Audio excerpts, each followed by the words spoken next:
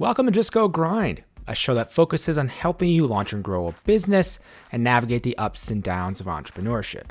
I'm your host, Justin Gordon, and in this episode, we have Dion Nicholas, co-founder and CEO of Forethought, a company that's focusing on helping empower customer support teams through their innovative AI solution.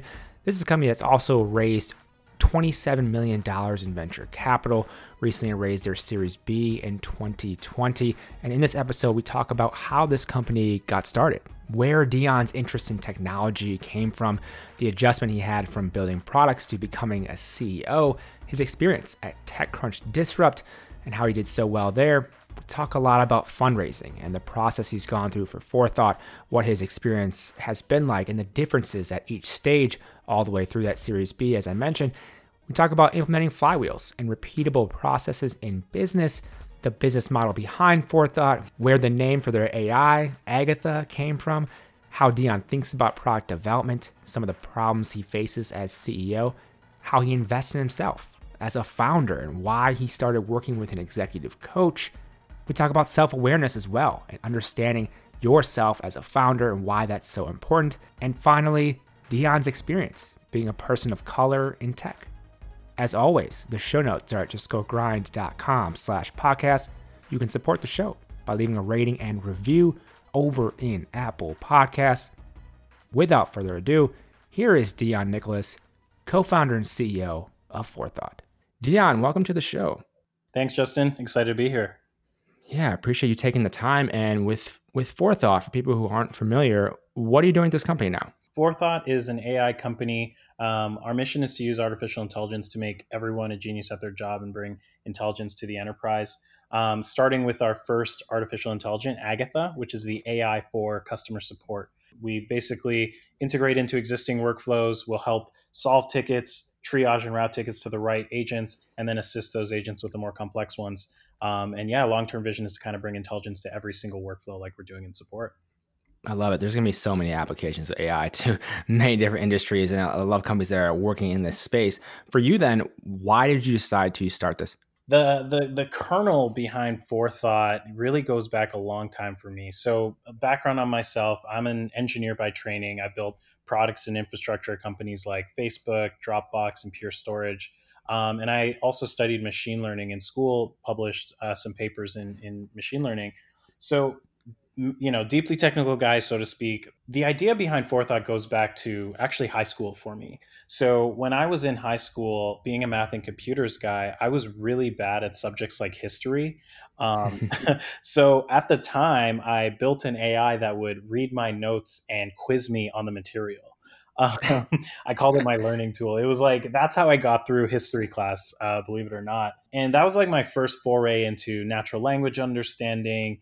And since then, I've been obsessed with this idea of how AI can really help anyone become smarter or better at what they do. And for me, at the time, it was school.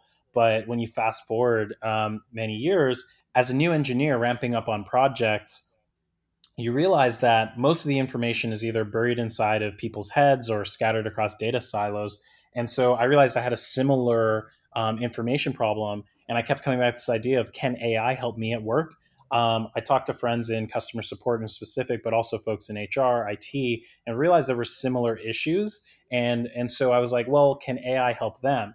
My first ever job outside of tech when I was back in school was in customer service. I was actually a merchandiser at a local pharmacy. And so customer service is kind of near and dear to my heart. And they're also in tech and in SaaS, the unsung heroes of the enterprise, kind of leading edge of your product, of what's going right and what's going wrong in your company. And so decided to lean in and build this AI for customer support to start. And then, I hope that we can also do the same for kind of every single workflow in the enterprise. Yeah, and then just taking a step back as well, for you, why did you decide to even become like a software engineer back early days, and where did this interest come, for technology for you? So I've been interested in building things since a very, very young age. When I was about 6 or 7 years old, one of my older brother's friends taught me how to like make video games using like game maker tools and stuff like that.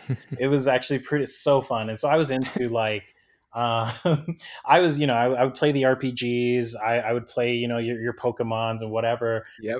Final Fantasies. And then I got so fascinated. I was like, how do I make these things? And so I started using these tools on my computer to just start making video games, tell stories, things like that. And I got super fascinated into that. And then as I got a little bit older, around maybe 13, 14 was when I actually started coding. I was like, okay, how does the Xbox work? How does the Game Boy work? How do the game makers themselves work? And so I taught myself C++, which is this coding language, and the rest is history. So I've just been building stuff, whether that's in the form of code or drag and drop or telling stories since a very, very young age. And that's never really gone away. And take me through then. So obviously you love building things, and you've been Yeah. building things for a while at a number of different, top tech companies. Going from that, working for someone else, building things, to you are going to be the founder, you're going to be the CEO of this company. Take me through how that transition was when you first started Forethought. Yeah, that's a kind of a great question. I didn't know that like CEO or founder was a job option, so to speak. Like it wasn't something I'm going to be a CEO one day. I'm going to go. I again, it was just that I was building things. At any point in time, anytime I saw a problem, I would try and fix it through code. Like I said in high school, when I saw a problem with the way I was trying to learn, I've tried to fix it by building this AI or this learning tool. Anytime I saw an interesting idea, I would try and address it through code or tell stories through code. And so when I was an engineer, I was, always working on little projects here and there. After having worked at companies like Facebook, I tried to build a social network, so to speak, things like that. In and around. This is probably like between 2015 to 2017. I just like tinkering, building things, but it wasn't like one of the threads I had was that part of it was that I was just super interested in the act of building things for in and of themselves to solve problems.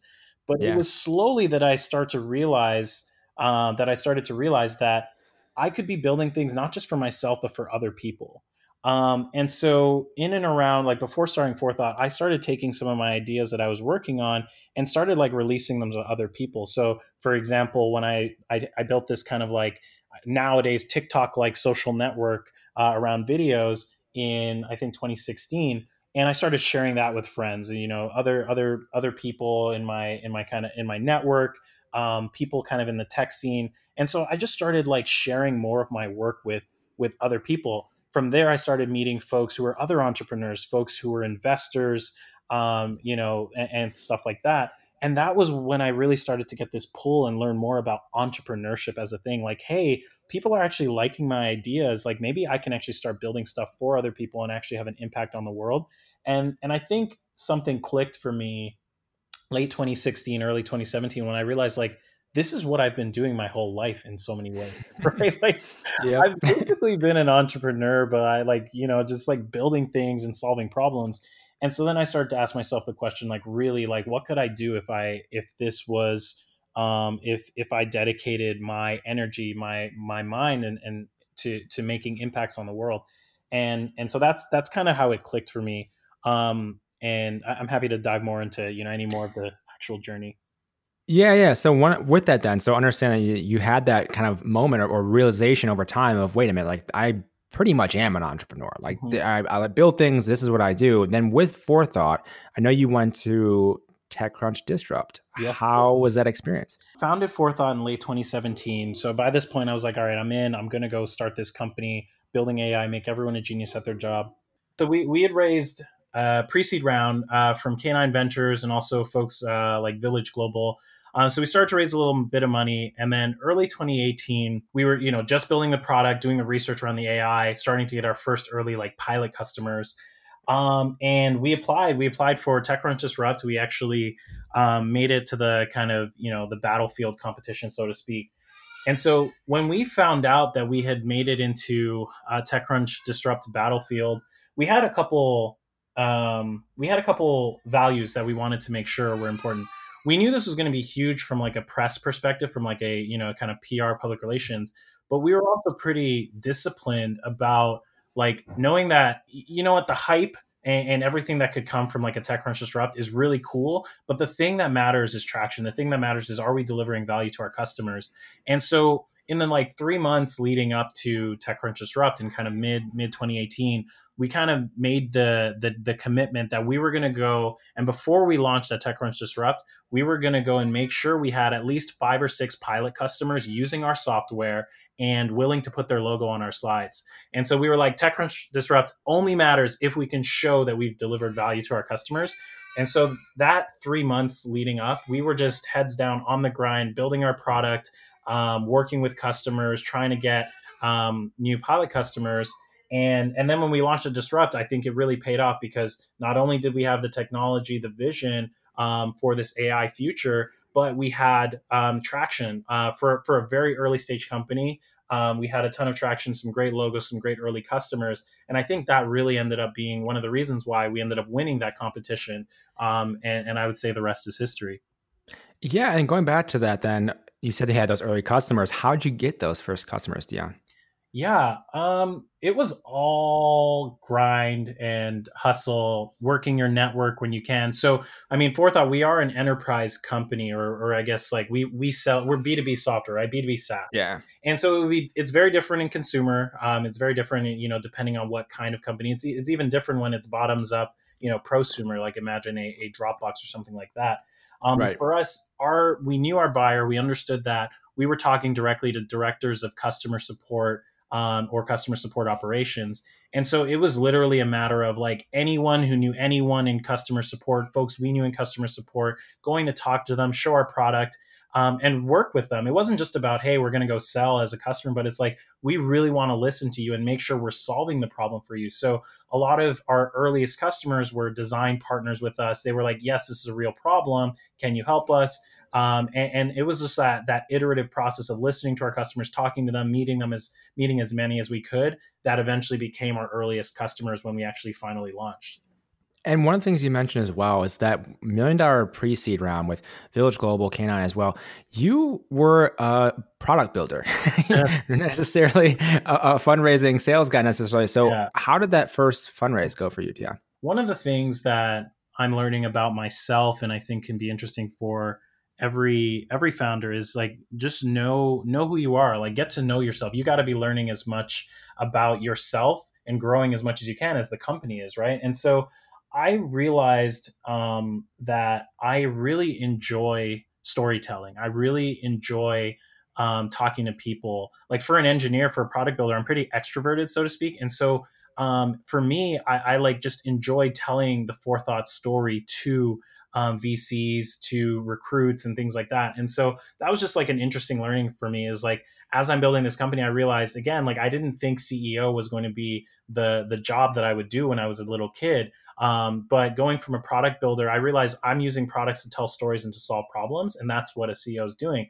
The fundraise in specific, again, that was all about network and hustle, and I think a few people kind of stopping to lend a hand. There's a lot of people I'm super grateful for.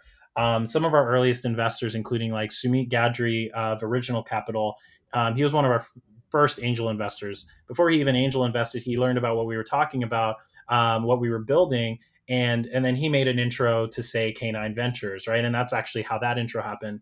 But it's kind of about the network. It's kind of about reaching out. It's kind of about being vulnerable, putting yourself out there, and then how can you tell a story and put a vision together of the future. And it wasn't easy. Like, fundraising is kind of a grueling process, so to speak.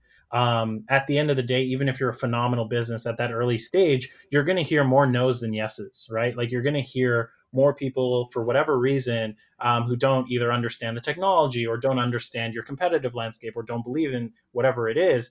And you got to get really comfortable with rejection, whether that's in sales or recruiting or fundraising.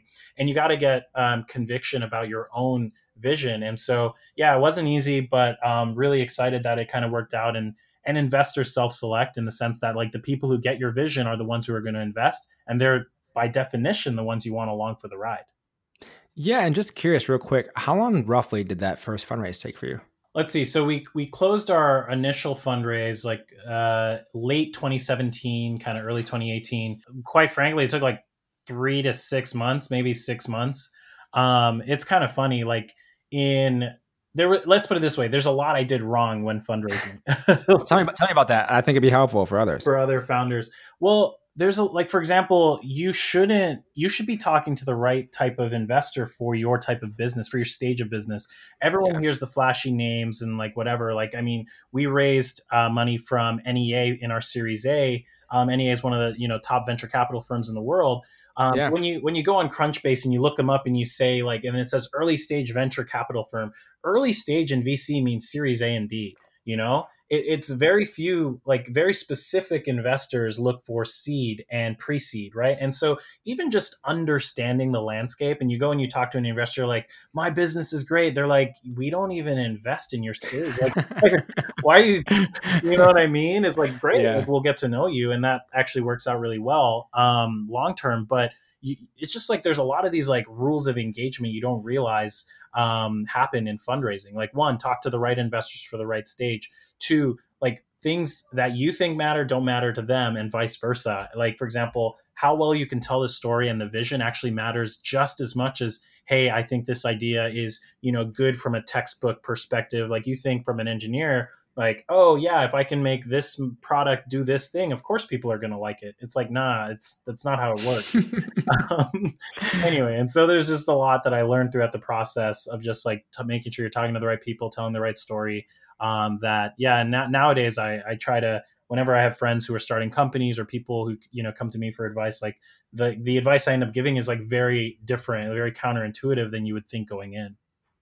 Yeah, and with that too, I mean, the advice is all dependent on the situation. It depends on Exactly. different companies and stuff. And just to kind of take things further, then just ride this fundraising train. Going from there, though, you obviously with TechCrunch Disrupt, a little bit of cash there, but then the $9 million Series A from NEA. Sure. How did that differ? How did you approach that? Because I know founders are going to move forward in their business. Also wonder about this. How did the Series A go for you, Dion? Yeah, absolutely. So there are the Series A is like very like it's actually fundamentally different than a seed, for example. And I learned this in my raising a seed. Different. At the Series A stage, what investors are looking for is signs of product market fit and signs of what could be a business. So, like at the seed stage, what they're looking for is vision and team, and that's a fundamentally different thing than like, yes, you have to have vision and team at the Series A, but you now got to start seeing signs of product market fit. You got to start seeing signs that this is going to become a business. Revenue is being generated, stuff like that. So those are the biggest differences, and the other is the process. With seed stage investors, you're typically single GP firms, right? You're kind of talking to one person to raise that round at any investment fund. But at a Series A, it's these big funds, top tier funds like an NEA. You're going to do like 3 to 4 multiple rounds of pitching. You pitch to maybe an initial an analyst or an associate at the beginning. Then you're pitching to 1 or 2 partners, and then eventually you're getting to an entire partnership meeting on a Monday, usually, where you're doing the pitch to the entire partnership. And so at each stage, you actually got to be doing different things, different diligence, and you're really running a process at that point. Also, because by this point, you can only really have one. Like you're going to find a lead investor, and they're going to try to do most of the round, and then you can have a few people follow in. Yeah. But in the seed, it can be a little bit more collaborative. Like you can get a whole bunch of people to invest around the same amount. And so there's a few different dynamics there. It becomes a little bit more of like a competitive fundraise rather than like a collaborative one on the VC side. And again, there's like all of this stuff you got to think about. But I think those are some of the big differences. And then just to take it home to the last one, then with a Series B, anything much different from A to B? Our Series B was kind of crazy. I think at the B level, it starts to become all about you're still about the founding team, the story, and traction, but it starts to become about like, okay, what are your metrics? You've been in business for 2 to 3 years. What is that story, and what is that trajectory looking like? Like, are you starting to see that hockey stick growth as a company? And for us, we were really fortunate with our Series B. A lot of things happened as we've scaled the company. I'm happy to dive in a little bit more. But as we've been scaling the company, we went from, we were about 9 people when we closed our Series A to doubled up to around 18 people early 2020. And we're now 48 people. So we've been kind of like scaling pretty Jeez. rapidly. Amazing kind of customer logos and things like that. And so the traction is starting to be there. And then the question starts to become: are you building a repeatable business? Do you have a humming go to market motion, a sales motion? Do you have all these things that are starting to actually become repeatable? But yeah, we were pretty fortunate, I think, with Forethought as we've been building out this team. We NEA actually led our Series B, so they doubled down, which is probably one of the strongest quote unquote signals a VC Yeah. can give. But then we also got amazing angel investors and other funds to kind of participate. So we raised from Operator Collective, Ashton Kutcher and Gaio Series, Sound Ventures, Ryan Smith, the CEO of Qualtrics, and even folks like P. Diddy and LL Cool J participated in this round as angel investors. So a really, really diverse, strong crowd of people backing Forethought, and hopefully, continuing to help us on this journey to making it a massive AI company. On that note as well, just a little bit deeper on that. So obviously having NEA, double down, invest again is great. And then how did you think about though, which other investors you wanted to bring on board? Because a lot of times if it's an oversubscribed round, Yeah. you're saying no potentially to some people. How did you think through that then, Dion? Our round was pretty oversubscribed, and so we had to be very diligent. Like the way I see investors is, as I said at the beginning, like investors self-select, but also the founders got to self-select as well. And it becomes increasingly so, later stage. But for any founder, even in the earliest stages, you have that leverage to self-select. Even when it feels like you're hearing like 30 no's or whatever, you should only take on investors who are values aligned. And so that was always first and foremost for me. And it's, as our company is getting bigger, it's becoming that. And so values align means, hey, they're thinking through what our company is today. They're completely on board with that. Also where we want to go in 2, 3, 5, 10, 20 years. Like they believe in the mission, the vision, and want to back us. But also like, I like to work with just really, down to earth, good people who aren't they'll get on a phone, they'll get on the phone with you, they'll chat with you, they'll help you, they'll give you advice, and then thinking about who's the most value add in terms of kind of a diversity of perspective is how I like to think about it, right? Because we are, for example, I'm a product person, so to speak. But where are my weaknesses? Where are the team's weaknesses, right? And so if we're going to be hiring, so and so executives in the future, which investors can we bring on board now who have that expertise and have that network? Or, for example, as we're building out, we're turning Forethought into a brand that not only do businesses know, but consumers know. Anyone who touches customer support or touches a customer who is a customer will, in some future, know who Forethought is. So, for example, with the folks in kind of the entertainment space, they are brand experts. They've built businesses, they've built brands from the ground up from day one, and so like that's their value add, one of their unique value adds. And I think obviously there's many, but that's how I think about bringing on the cap table is like, how do we give ourselves superpowers and unfair advantages over time by taking on people who are not just investing money, but they're putting their time and energy and soul into like helping the business grow. And so that's kind of how we think about who to take on. Yeah, it makes a lot of sense. I appreciate you sharing that perspective for us as well. And you mentioned kind of as you're growing, and especially you're getting into that Series B, which you already have, you think about repeatable processes and things that scale. On that note, then, take me through then your thoughts or what you're doing around that, around repeatable processes, around, implementing like flywheels of sorts. How do you think through that with Forethought?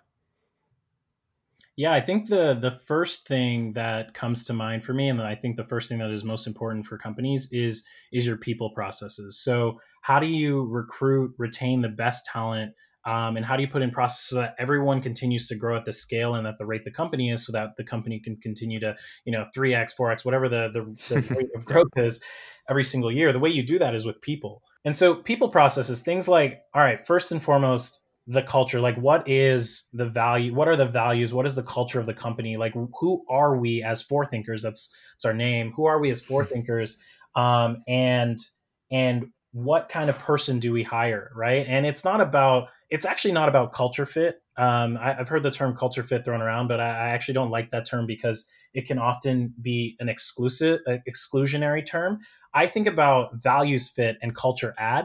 And again, the same way we think about our investors in the cap table is how we think about our team. Like, how do we put together the values that we know will help us scale, like the kinds of qualities we look for in a fellow forethinker? And then in terms of culture, we're looking for culture add. We're looking for people who can bring new perspectives, new skill sets to the table. Once you have those set up, then it's empowering them, thinking about things like monthly, quarterly planning processes, OKRs, objectives and key results, things like that to kind of put in place so that everyone is rowing in the same direction and everyone is empowered to kind of do their best job and quote unquote be geniuses at their job every single day. I think those are the first and most important things. And then the rest is kind of you grow with it, right? So putting in processes around go to market, sales, every single team kind of slowly grows as the company grows, right? How do you do product and engineering, sprint planning, so on and so forth. But happy to dive into any more, but I think it really starts with the people. Yeah, I think that people is everything, especially as you start early on. It's like literally the people are the only thing you have, and then you build things from there. And then obviously as it scales, and talking to people who have, scaled their businesses so far, and you get to, like you said, you start when you're raising initially early on, and 9 people and like 48 people. It's a much different environment, I imagine, as well. Yeah. And one thing we haven't talked a ton about yet is just the business model. Obviously, you mentioned SaaS company, but take me through the business model, how you've thought about pricing. Not necessarily say the pricing, but I'd be curious to hear more about that, because that's something that a lot of companies don't get right or don't put enough thought into. I'd be curious as to what you have thoughts around that. One of our values is put customers first here at Forethought. And when you hear about the kind of origin story of when we were just getting our first customers, when you think about pricing, that also holds true. We start by thinking about what is the value that we're bringing, right? And then what does the customer's value get out of that? And then from there, actually, a lot of things can follow. So at Forethought, we build SaaS software. We integrate with your Zendesk, your Salesforce Service Cloud, your ServiceNow, et cetera. And then our AI, Agatha, can help in quite a few different ways. And each of these is actually packaged as a product. So we have Agatha Solve, which can automatically reply to questions, the simplest questions. We have Agatha Triage, which can route and triage tickets to the right agents, as well as help figure out what are the most common issues going on in your support team. And then we have Agatha Assist, which helps the actual agents respond more quickly to the more complex questions using search tools, suggested answers, things like that. And so we've actually thought a lot about how we package and price our individual products. And so, like, for example, with Solve, we think about things kind of on a ticket volume basis. So like, how much are we actually solving for your customers? And again, that's the value. Like, how can we ensure that your agents aren't having to deal with the simplest problems so that they can focus on the more complex problems and focus on delighting their customers? And so once you focus on that, you try to align value. So maybe it ends up being, in our case, say a monthly subscription with kind of volume or kind of per ticket volume restrictions on it. But again, you align your pricing to the unit of value that you're giving, and always think about what is the customer getting. You first create value, and then pricing is actually how you capture value. But it always starts with the value to the customer. One thing I have to ask about the name Agatha. Where does that come from? We're huge sci-fi nerds at Forethought. So if you've ever seen Minority Report, the movie, or read the book, Forethought, like, we have this theme about, kind of think of the future, but in Minority Report, there's a woman called Agatha who can actually see the future, and she ends up generating these minority reports, which is often an outcome that can happen that people hadn't previously predicted. And so we like the idea of like a precog named Agatha and the sci-fi reference. So that's actually where the AI name came from. I love it. I had to ask. I was even like doing research. I was like, I wonder where they came up with this from. Because it's like your big, do you think of like Siri, for instance? You wonder where these things come from always. And one thing you mentioned with that is you said Solve, Triage, Assist, a number of different things here with the product itself here. Yeah. There's, I'm sure, like you mentioned it early on, like a lot of different applications, things you could do. How do you prioritize the timing of when you release which one you work on? I would love to hear more about how you think about the product in terms of like the roadmap. So as you scale as a company, again, as we talked about processes and things like that, as you scale as a company, you start to move away from lean startup methodology into more like mature product processes, right? So in the early days, it's all about making sure you're truly solving a problem for your customer, because the biggest failure mode is hey, we're great engineers, we're great AI people, we're going to go and build this artificial intelligence, and then it ends up it doesn't do what the customers want, and there's no value, right? Like you end up Yep. in a research lab, right? And so early days, you're in kind of a lean startup mode. Let's say you're a seed stage, as we talked about the stages of a company, like pre-seed, seed, series A, series B. Seed stage companies, you really got to be in that lean mode. um, Nowadays, we went from, I would say, being in that, hey, listen to your customers, kind of lean methodology, build MVPs, et cetera, to, hey, we're actually building true products and true platforms here. So how does Agatha, which in the early days was simply just a product, how does this become over time a platform that can solve many problems for our customers? And so, as the team scales kind of on product and engineering, we start to think through what is our roadmap. And, originally that's okay, what are we thinking through the next long term, 3 to 5 years, but then you break that down into what are we doing in the next 6 months, 1 year, 2 year. And so we always have a roadmap, and that's very informed by our customers, right? So sales, marketing, engineering, product. We're again, we're putting customers first there to always be informed about our customers. But we have this long-term roadmap, that we, the kind of vision we're moving towards. And then we now lean startup methodology and listening to your customers is kind of engraved in the DNA, and that's how we listen well. But then as the company is getting bigger and as we've seen enough use cases and examples, we can start to kind of call your shot, so to speak, by building products more for the long term over time. Today in the business, you're a few years in, you've raised a fair amount of capital. What are the biggest challenges that you personally as CEO are facing? Well, one, I mean, we are also in the middle of a pandemic. That situation, Yeah, yes. don't forget about that one. But so like And you have a toddler too. Oh. exactly, yeah, I got two. I got a 3-year-old and a 1-year-old. So we can go there. But no, I think continuing. Well, the first is that scaling of culture, scaling of people.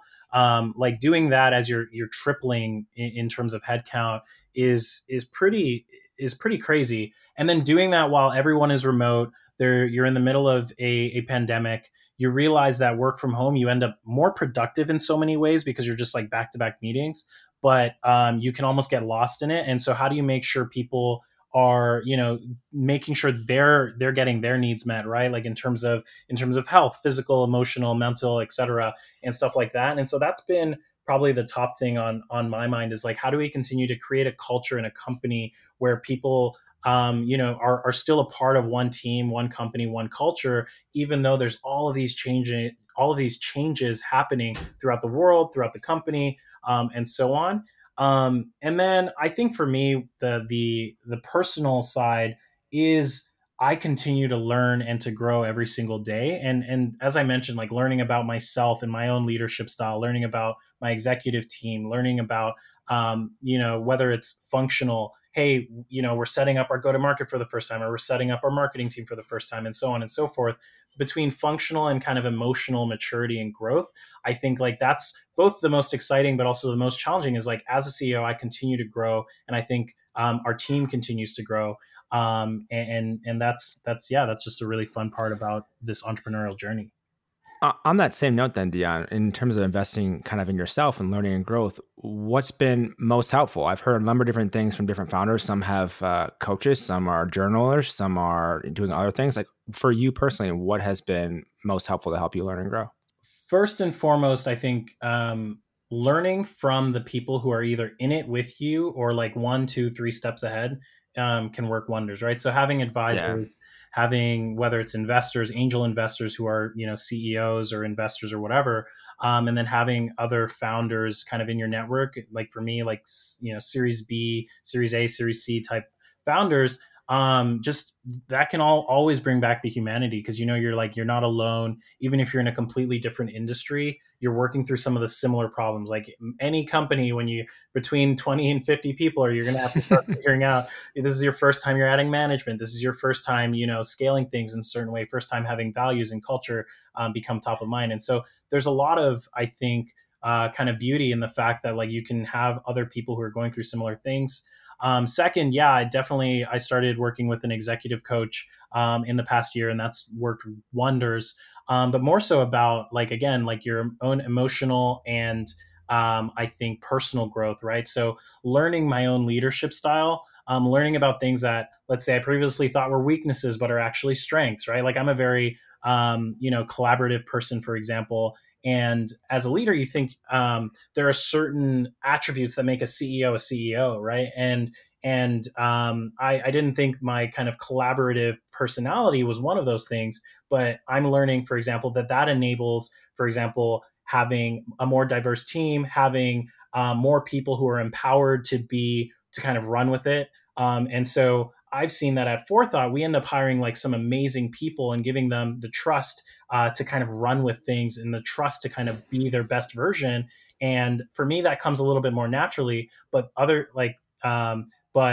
qualities, for example, that I thought were more associated with CEOs would have led to kind of different outcomes, right? Like, let's say I was more less collaborative, more focused on being in control of things at all times, then I would end up giving my teammates less trust and stuff like that. And so I'm really learning how like my own qualities, strengths, weaknesses, whatever it is, become who I am as a person and who I am as a leader. And I think that's like really worked wonders. And then the last thing is constantly reading, constantly up leveling. I would say when we were traveling to work, I would read on the train. I would have a half-hour commute to work and from work, and then I would just like exclusively read. So I'd like burn through books, whether it's on management, whether it's on coding or product management or go to market, sales, negotiating, like all of it. Anytime I didn't know something, I would go and read about it from the best, and then constantly have that growth mindset. So I don't know. That was kind of a long-winded answer. No, I have some follow-up. So on the book side of things, any particular ones that stand out for you? There's a bunch. Like I read everything from like, the CEO stuff, like in the early days, for example, product, like lean startup was like a book that I was like, okay, I read that. I'm like, I get it now. I know how to like do that thing. Hard thing about hard things. Like every time you read it, as your company gets bigger, you realize how much more relevant it is. Ben Horowitz's book. But then I also read things like Thinking Fast and Slow by Daniel Kahneman. He's an economist, but it's about like decision making and mental heuristics. So it varies. When I was trying to learn how to sell, I read Never Split the Difference to learn how to negotiate. Like literally everything. Every once in a while, I'm reading like physics books, but not related to work, but just more interesting, like keeping my mind sharp and stuff like that, and thinking about how things work. So it varies depending on like what's the thing I'm trying to learn. It's funny because I love asking the question to people because I personally just want to know my next book as well. But also for people who are big readers, it's just funny to ask because like there's so many ways to go with the response of like, well, I read. You mentioned reading on the train before, like, yeah, if you read a lot, you're going to go through a ton of books. Like, how do you suggest a book?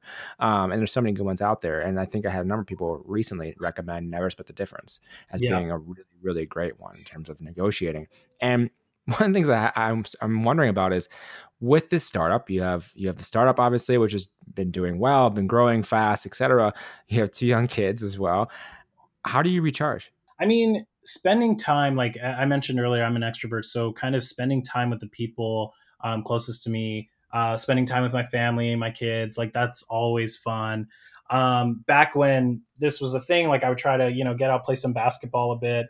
And I'm just like a really curious person also. So sometimes like reading is actually just fun, like reading about math or reading about artificial intelligence or reading about physics or whatever. Like I actually love this stuff. And so sometimes just kicking up, sitting and reading a good book or listening to a podcast is fun for me. But yeah, I think that's it. Just like spending time with good people and spending time just being curious and just having fun with that. And on a kind of similar note with just your journey so far, I'm wondering with how far you've come in the last 3+ years here with this company, and you obviously know building products. You've built products for a long time, but you weren't a founder before. Is it what you expected being an entrepreneur? That's a good question. I don't know. Like, because again, like, I don't know what I expected. Like early on, I didn't think being a founder was a thing. Like, what does that even mean? Right. And so But I think the most unexpected thing and the most exciting part is that personal journey you go on. Like I cannot, state enough how much as a CEO, as a founder, like understanding yourself, your strengths, your team strengths becomes like a superpower in and of itself, and that will enable you to grow and scale with the company. Like I didn't realize that I would love recruiting and I would love doing sales and I would love storytelling and fundraising and pitching because my whole life I'd been an engineer and a builder. And so while I was doing this kind of storytelling stuff, I'd been doing it through code. And so even when I was like fundraising, people were like, "Hey, Dion, you're an engineer. Like, how are you going to be able to go and do recruiting or enterprise sales?" And like when I was fundraising, that became like a crutch. Like that became something where like if somebody would say that to me in a pitch, I'd be like, "Oh no, like maybe they're right." Right. And so part of that is like learning really who you are as a person and not letting other people define you. I think is just super important. And everyone's going to have their own path. Everything is context specific, but like getting into that mode of like, no, like this is what I'm good at, or this is who I am as a person will enable you to be a better founder CEO. Cause then the things you're truly not good at, you go and you can go and hire for, and build the best team in the world to go in order to do that. And so, and the things you are uniquely suited in the world to do, you can spend your energy on, and your company will be better off for it. So I think that's just like been the most surprising realization. Yeah, what a journey it's been so far. And one of the last things I'm just wondering about is as being a person of color in tech. Obviously, there's Yeah. not a ton necessarily. How has that experience been for you? I just would love to hear more about how that's been, how you've navigated that. Maybe if it hasn't been an issue at all, I would love to hear more. It's been interesting, right? Like, I mean, there's the defaults that people you would take for granted, right? Like when you're in a room full of people and you're like the one person of color in the room and you're not sure, hey, do I belong here? That sort of thing. Like there's a Yeah, lot that goes on internally and emotionally, right? When that is the case.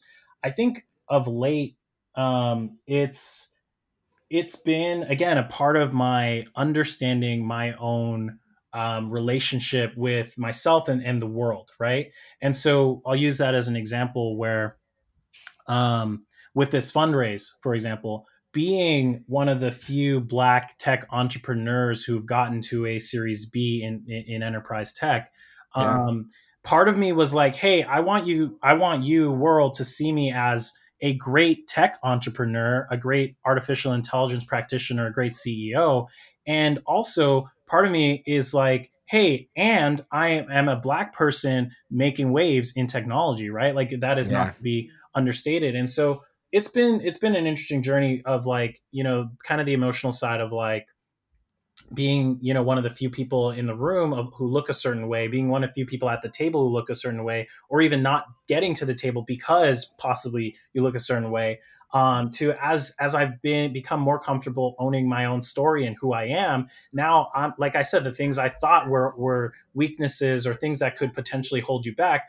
The flip side of every coin is a strength and a story, right? And so for me, being able to tell this story, being one of the few Black tech entrepreneurs, being able to say to other folks who maybe didn't have role models in tech, didn't know that tech was an option. Like I didn't know, being a CEO was an option. They're going to see these stories like Forethought. They're going to see, the icons of our generation, like the LL Cool J's and the P Diddy's, like investing in tech, investing in artificial intelligence, investing in a Black founder, and they're going to say, I can go and do that. And then all of a sudden you see like the next wave of entrepreneurs look completely different than the previous, right? The future Mark Zuckerbergs and the Bill Gates are going to look completely different. And I think there's so much power to that. And I feel inspired and honored to be a part of that story, or to play any part in that story. And so again, I think it all just it boils down to perspective. And I think everything, I like to think about symmetries in math. I like to think about dualities, but everything has kind of two sides to every coin. And some things that in many ways were struggles for me because of being Black, are Yeah. now ways that I can actually be empowered and help future generations. And so I think it is all about perspective at the end of the day. Yeah, and it's obviously all about perspective, and just I've been fortunate to have a number of incredible Black founders in this show, and some that are coming up as well would be like Chris Bennett of Wonder School, and Yeah. Ruben Harris of Career Karma, Man Abu Zaid, Incredible Health. I mean, there's just obviously there's a number of them as well, but it's even to that point of, like you mentioned, that being at the table, even getting a spot at the table. It's like it's one of those things where you have to, unfortunately, as a person of color, you have to think about, even, did I not get this invite because of, which is such another just burden on you. But obviously you've been able to be successful with Forethought so far, and seems like obviously moving forward as well, which is great to see as a great example for other people. And where can people go to learn more about Forethought and connect with you as well, Dion? Yeah, absolutely. So first things first, if you're a support leader, go to forethought.ai, request a demo of Agatha. You can connect with me personally on Twitter. I am at Dojiboy9, DOJIBOY9. I can tell you the story of my Twitter handle at some point. But connect with me on Twitter or follow us at Forethought.ai. Dion, thank you so much for taking the time to come on the show today. Thank you, Justin. Really glad to be here. Thank you so much for listening to this episode of Just Go Grind. If you want to follow along on the socials for all things Just Go Grind, and with me as well, you can find Just Go Grind on Instagram and Twitter at Just Go Grind. You can find me on Twitter at JustinGordon212. Find me on Instagram, JustinGordon8. Thank you so much for listening. Have a great day.